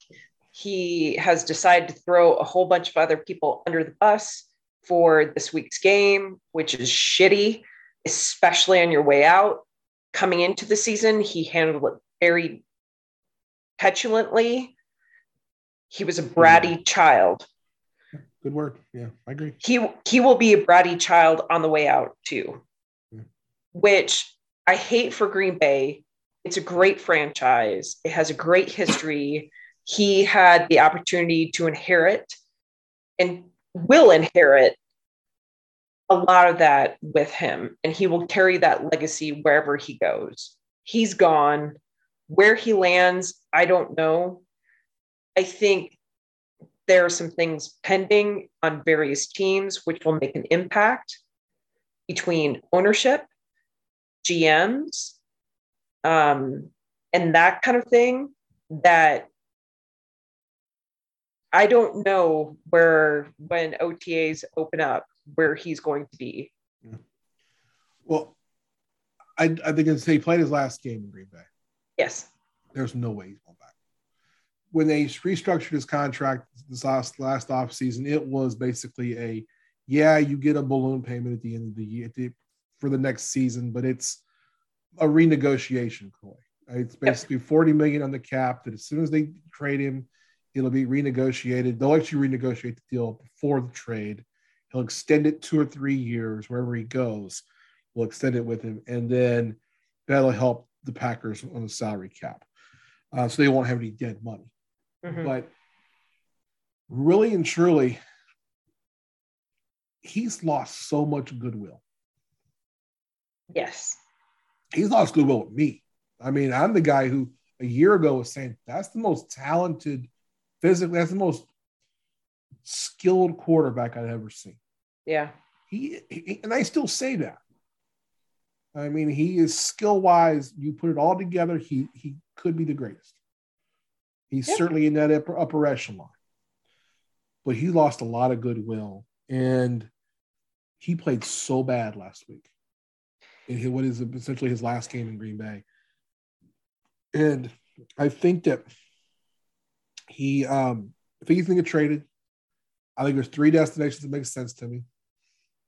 They're all in the AFC. I think it's Miami, Denver, and Las Vegas.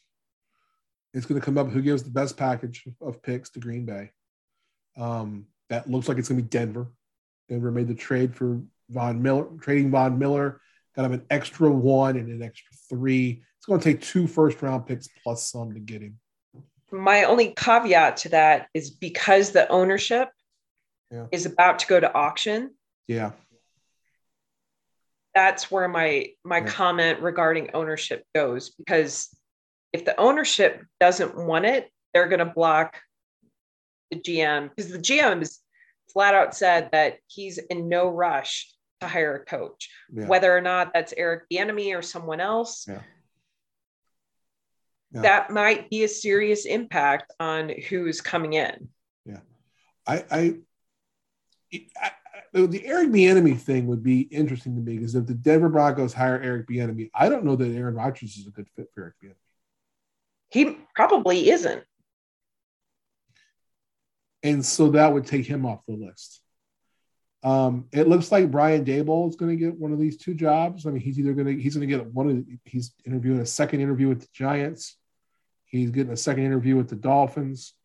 He'll have a choice in a couple of places. I don't know which one he'll take, but I think Brian Daboll would take Aaron Rodgers, save him in Miami. I'm interested to see if the Raiders end up being what I think it's going to be, which looks like Josh McDaniels. And what we're hearing Josh McDaniels and one of the defensive coaches from the Patriots as well. I can't think of who. We totally lost his name earlier too. Yeah. But the player personnel, one of the player personnel people from the Patriots is supposedly taking the GM job. So it makes sense that, again, these guys are all pairing up. Josh McDaniels and Aaron Rodgers. That just seems like the douchiest of the douche. Oh my God, that would be awful. And so, I mean, that might be a decent. Those guys might fit together. They might be like peanut butter and jelly. That would, I mean, and to add Vegas into it. Yeah. That's just a different factor that, in my mind, would actually make it funnier. I think also you might see special assistant to the general manager, Joe Rogan. No, sir. Dr. Joe Rogan. We'll have to call Neil Young if that happens and just have him pull the plug. Have him, yeah. Did you hear what they did about that? What Spotify did? Yeah, Neil Young they pulled down all of Neil Young stuff. Yeah. Neil Young stuff's off Spotify because of Dr. Joe Rogan. If I ever meet Joe Rogan in person, I might take a punch at him. I would just kick him in the nuts because they're probably really small. Well, it'd be a hard target to hit. Also steroid true. use makes him small. I mean, Also true. I mean, I would. He's got a very punchable face, and so does Rodgers now. It's funny. Jeopardy was 100% right not hiring him. Yes, even if they didn't really have the full foresight to know why. Yeah, it worked out perfectly. Yeah. Have you seen the new Jeopardy with what is her name? I saw it recently. They got Ken Jennings on there sometimes. Like it's when I see him, I play him sometimes. Mia Bialnik? Yes, I like her. I'm not pronouncing her name correctly. Yeah, I can't get it either, but I like her. Blossom, otherwise known as, I believe, Amy from what show I didn't watch? How I Met Your Mother or something like that. Was she on that one? No, it wasn't. It was the one about the scientists. The Big Bang Theory. Yes. I have been told for years that I would like that show, but I don't watch a lot of TV, and that's a show that I have never watched an entire episode of. I watched bits and pieces. My ex-husband was into it. I watched an episode of Young Sheldon a couple nights ago, and I about threw something at the TV. Yeah, I don't know. There is a certain it wasn't funny to me at all. Thing about CBS sitcoms that just kind of drags me down. It was pretty awful. So I let that go. And I was like, no, I'm not going to do that one. Yeah.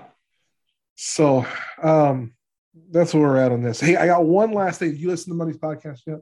I did. All right. Let's talk about Ayoka Lee. You know Ayoka Lee?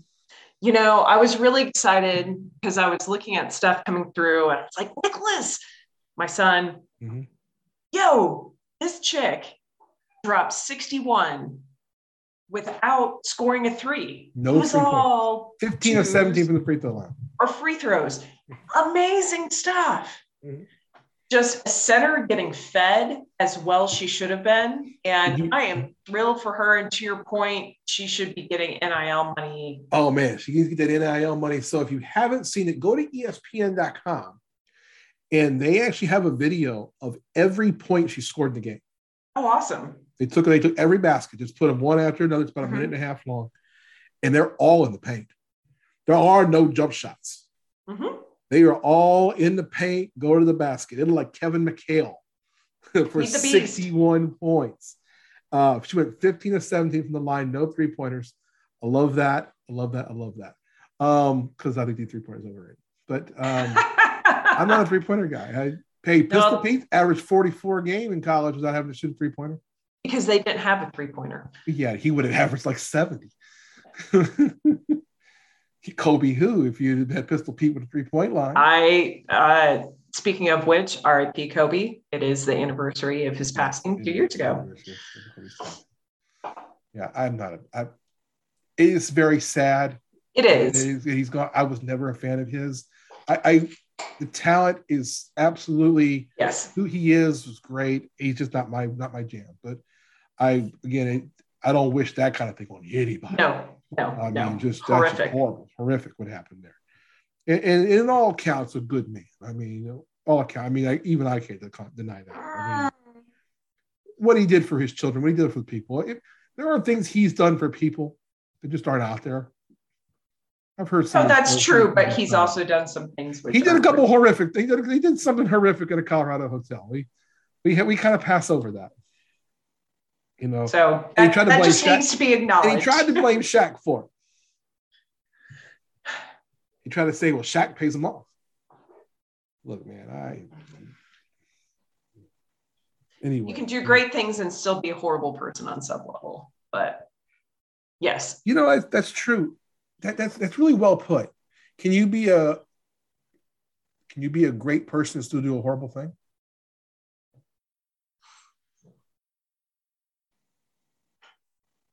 Because there's plenty of people who did bad things in their life and then do things to try to make up for it late in life. So I don't know. I think. But can you be a good person and done something bad? I think you can be a good person depending on how you choose to redeem or rectify yourself. Yeah. And I know that, for instance, Kobe, what he did with school programs, especially with like coaching and outreach to young players and all that kind of stuff, he did a lot of different things. Yeah. But that's a really interesting question. Can you still be quote unquote great with having horrific acts in your past? I don't know. I mean, I don't know the answer to that question either. I don't know how do you come to that.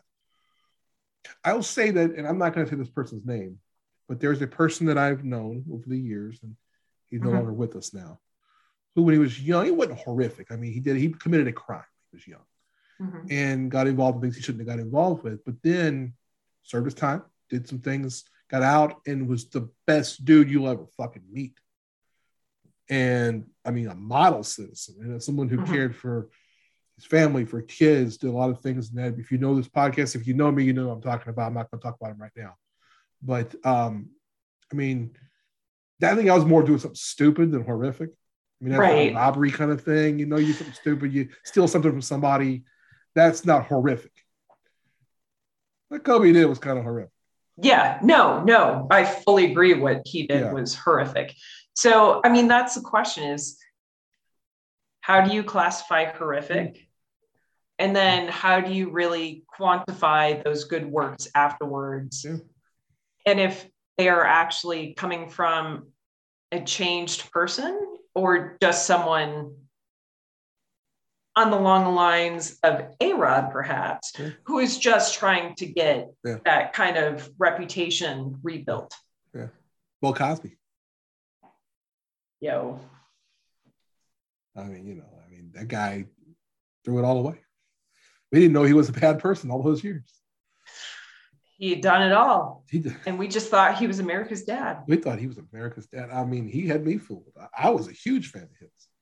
Bill Cosby himself is still the funniest, stand-up comedy act if you're a father ever. That shit rings true. But he did some horrific shit. Horrific. So, all right, that's good discussion there. So we're gonna wrap it up. But hey, I got one more question. We got something we gotta talk about real quick. Okay. And that's we gotta talk about our sponsor. We didn't put that in the middle. We gotta do it now. Trunk Club? Trunk Club is with us, man. And have you got a trunk? Have you got a trunk yet? I'm gonna buy you a trunk. You are? I'm going to buy you a trunk. I'm going to get Okay. you a trunk. I want you to sign up, use my code. I'll get you got to go to the show notes. You got to click on the link. I'm going to buy you a trunk. So, okay. I got to do something for you to come do this every week for me. Well, I appreciate that because I was thinking about it listening to the pod on Monday and I was like, shit, I still haven't done that. I said I would do it on Friday. Yeah. So Trunk Club at Nordstrom is these cool things. You get this box of clothes. You go on their website. There's also an app. I've been using the app, and my trunk's on the way right now, actually. Okay. And you can you put in your sizes, you put in your styles, you put in what you like. They'll also make some suggestions. If you don't like a suggestion, you can tap it and say, I don't like this. You can say why you don't like it, or you can tell them why. You don't have to give them a reason at all. So I don't like that. It can be, you can put in your own budget. Say, I like this, I don't like that.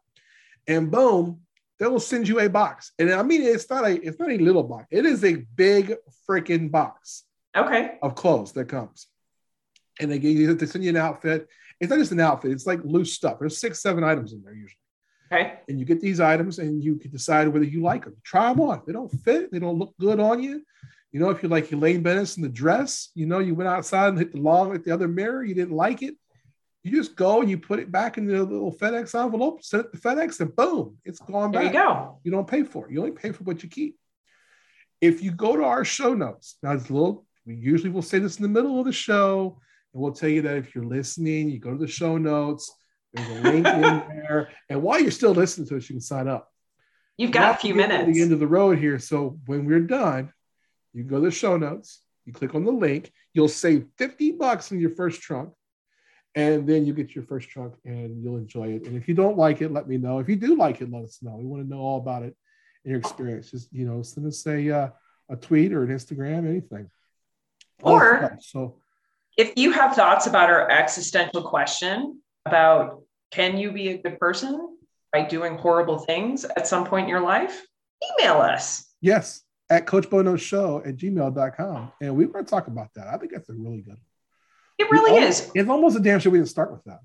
Or if you have a top 5 NFL color person that you'd love to pull, bring us that. And I think Bo also mentioned that we will be doing an Ask Coach Bo section coming up soon. So if you've got questions on that. Ask Coach Bo anything. We're going to do it right after the Super Bowl. Because you'll start getting a little slow. And we don't know what's going to happen with baseball yet. They're still talking. So we're going to have some time in there. So we'll do it, Ask Coach Bo when things are slow and kind of get in there and see what's going on. So we will also share on the Coach Bo Knows podcast Twitter the link for Trunk Club. We'll also put, give us your, who's on your board of the people that you would want to see in the football booth.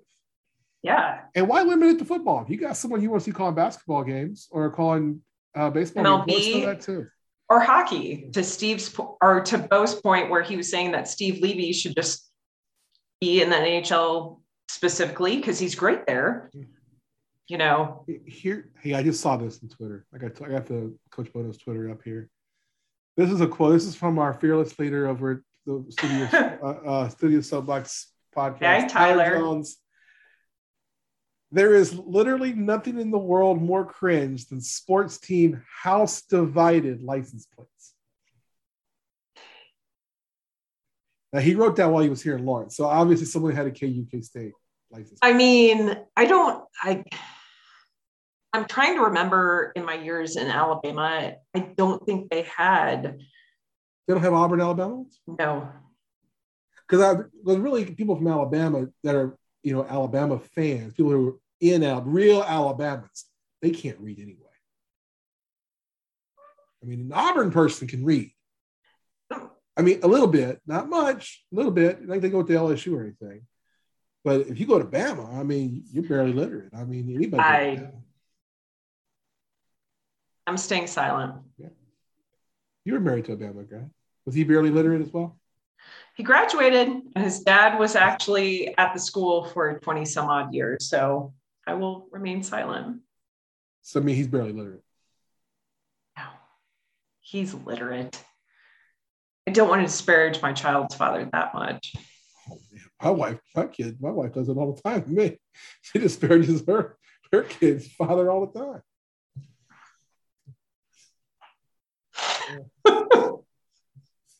And rightfully so. Most of the time, I'm a piece of shit sometimes. We all are. So that's again, that goes back to, can you be a good person and do a horrific act? I've never done a horrific act. I've thought about it a couple of times. Hey, I almost punched somebody on Friday. So I almost caught an assault charge Friday night.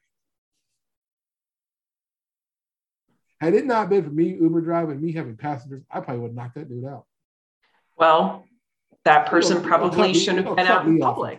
It was bad. He got out and was like honking the horn. They got out the car. I was like, I will get out and hit you. Like, do you know what happens if I believe I can punch you? You're going down and not coming up for 2 or 3 days. I'll wake up and be the past the Super Bowl. Watch Joe Burrow beat Mahomes. I missed the whole thing. Yeah. Joe Burrow's not beating not until next season. He'll be the next season. Maybe. The offensive line to protect it. So, and then last minute, in case you are a wrestling fan, in AEW, breaking AEW news, Danhausen premiered on AEW Dynamite tonight. If you don't know who that is, take a minute, do yourself a favor, and go to YouTube and check out Danhausen. He's funny as hell. Congratulations for all of you. So, yes. Not a good wrestler, but he's funny.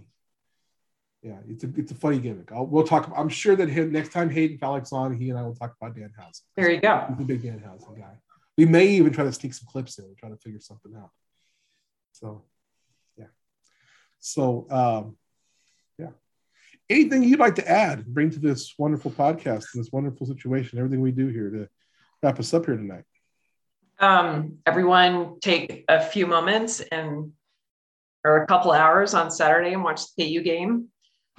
Pray for those of us that are KU and Chiefs fans that we can handle another back-to-back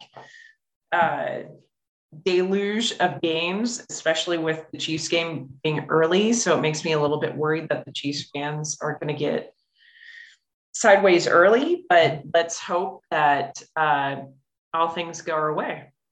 It just hit me when you were talking about that because KU's play Kentucky. Mm-hmm. And you know that Cincinnati is actually on the border of Ohio and Kentucky. There's actually some of the suburbs are actually in Kentucky. Yeah. So this is a very Kansas City thing. Kansas City and Cincinnati kind of going at it this weekend. And I don't want to root for Cincinnati. I mean, I've only been there once. It wasn't very nice, but you know what you need to do, Bo, is get yourself some tickets to Allen Fieldhouse Saturday evening, late afternoon. I'm not going to do that to myself this week. I'm going to take it easy. I'm going to relax. I don't know.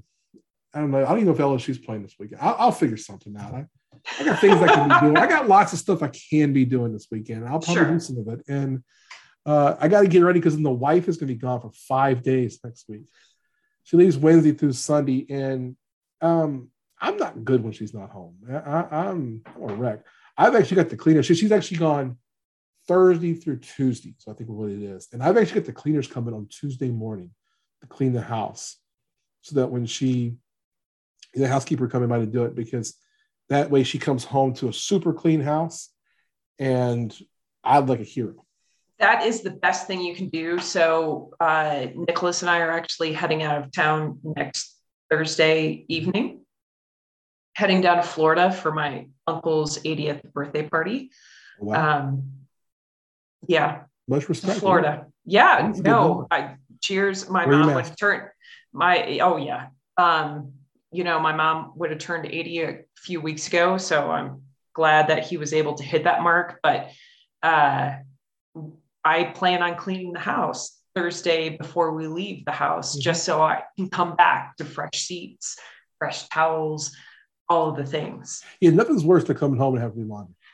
Correct. Yeah. And not just the laundry you had your trip, but the laundry that you didn't do when you left. Yeah. Yep. Come back to a week and a half old drawers, and you don't. Yeah, it's gross. It is gross. It is gross, especially if you have a teenager. Yeah. We'll talk about that offline. We might have to talk about that online at some point, but we'll do that offline sometime. All right. So, hey, thank you so much for coming on this week. Thanks for doing everything you do. I appreciate everything. We want to send a big shout out to Tyler Jones. Thank you, Tyler, for everything you do, Studio Soapbox. I want to send a shout out to Joe Scanlon over at the Bevo Boys podcast. Joe came by. It was our first meeting. He is really funny, and I had a great time with Joe and Tyler on Monday night over at my place. And if you're a Texas fan, I don't know why you're listening to this and you're a Texas fan, but if you're a Texas fan, or if you just want to hear two Texas fans make fun of Texas, check out the Bevo Boys podcast. It's really good. I've listened to a couple of them now, and they don't take themselves seriously over there at all, and they're great. Of course, the Jones Report. I'll be on the Jones Report again this week. Check it out. I made my picks. I did finish way back in picks for the year. As we get down to the end here, I finished last. That's not good. I came out on top. Early, I was booming. Last 6 months killed me.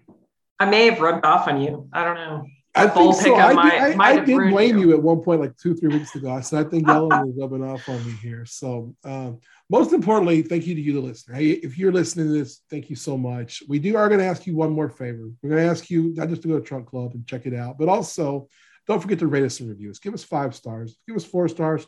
We're going to think you're a hater, and we're not going to like you for doing that. But you can do it on Apple Podcasts, Google Podcasts, Spotify, even if you rate us higher than Joe Rogan. Yes. We want a higher rating than Joe Rogan. That's all I ask. If we can beat Joe Rogan in something, because I know I can't win a fight in the UFC with him. So, I would cheat. I'd bring brass knuckles. And leave some nice comments. Yeah, tell us how lovely we are and that you enjoy listening to us. You know what? I've gotten a couple of emails, and you know what people say in their emails? They're like you. That's ridiculous, but thank you to those who have said that. So thank you we do appreciate every 5-star. And we appreciate you guys joining us and let us have some fun doing this. So until next time, I'm Coach Bo, Brian O'Connor. That's Token Girl, Ellen Wingington, our legal advisor here on the Trunk Photos podcast. Have a great week. Remember your time tokens are non-refundable. And let's go Bo. Chiefs.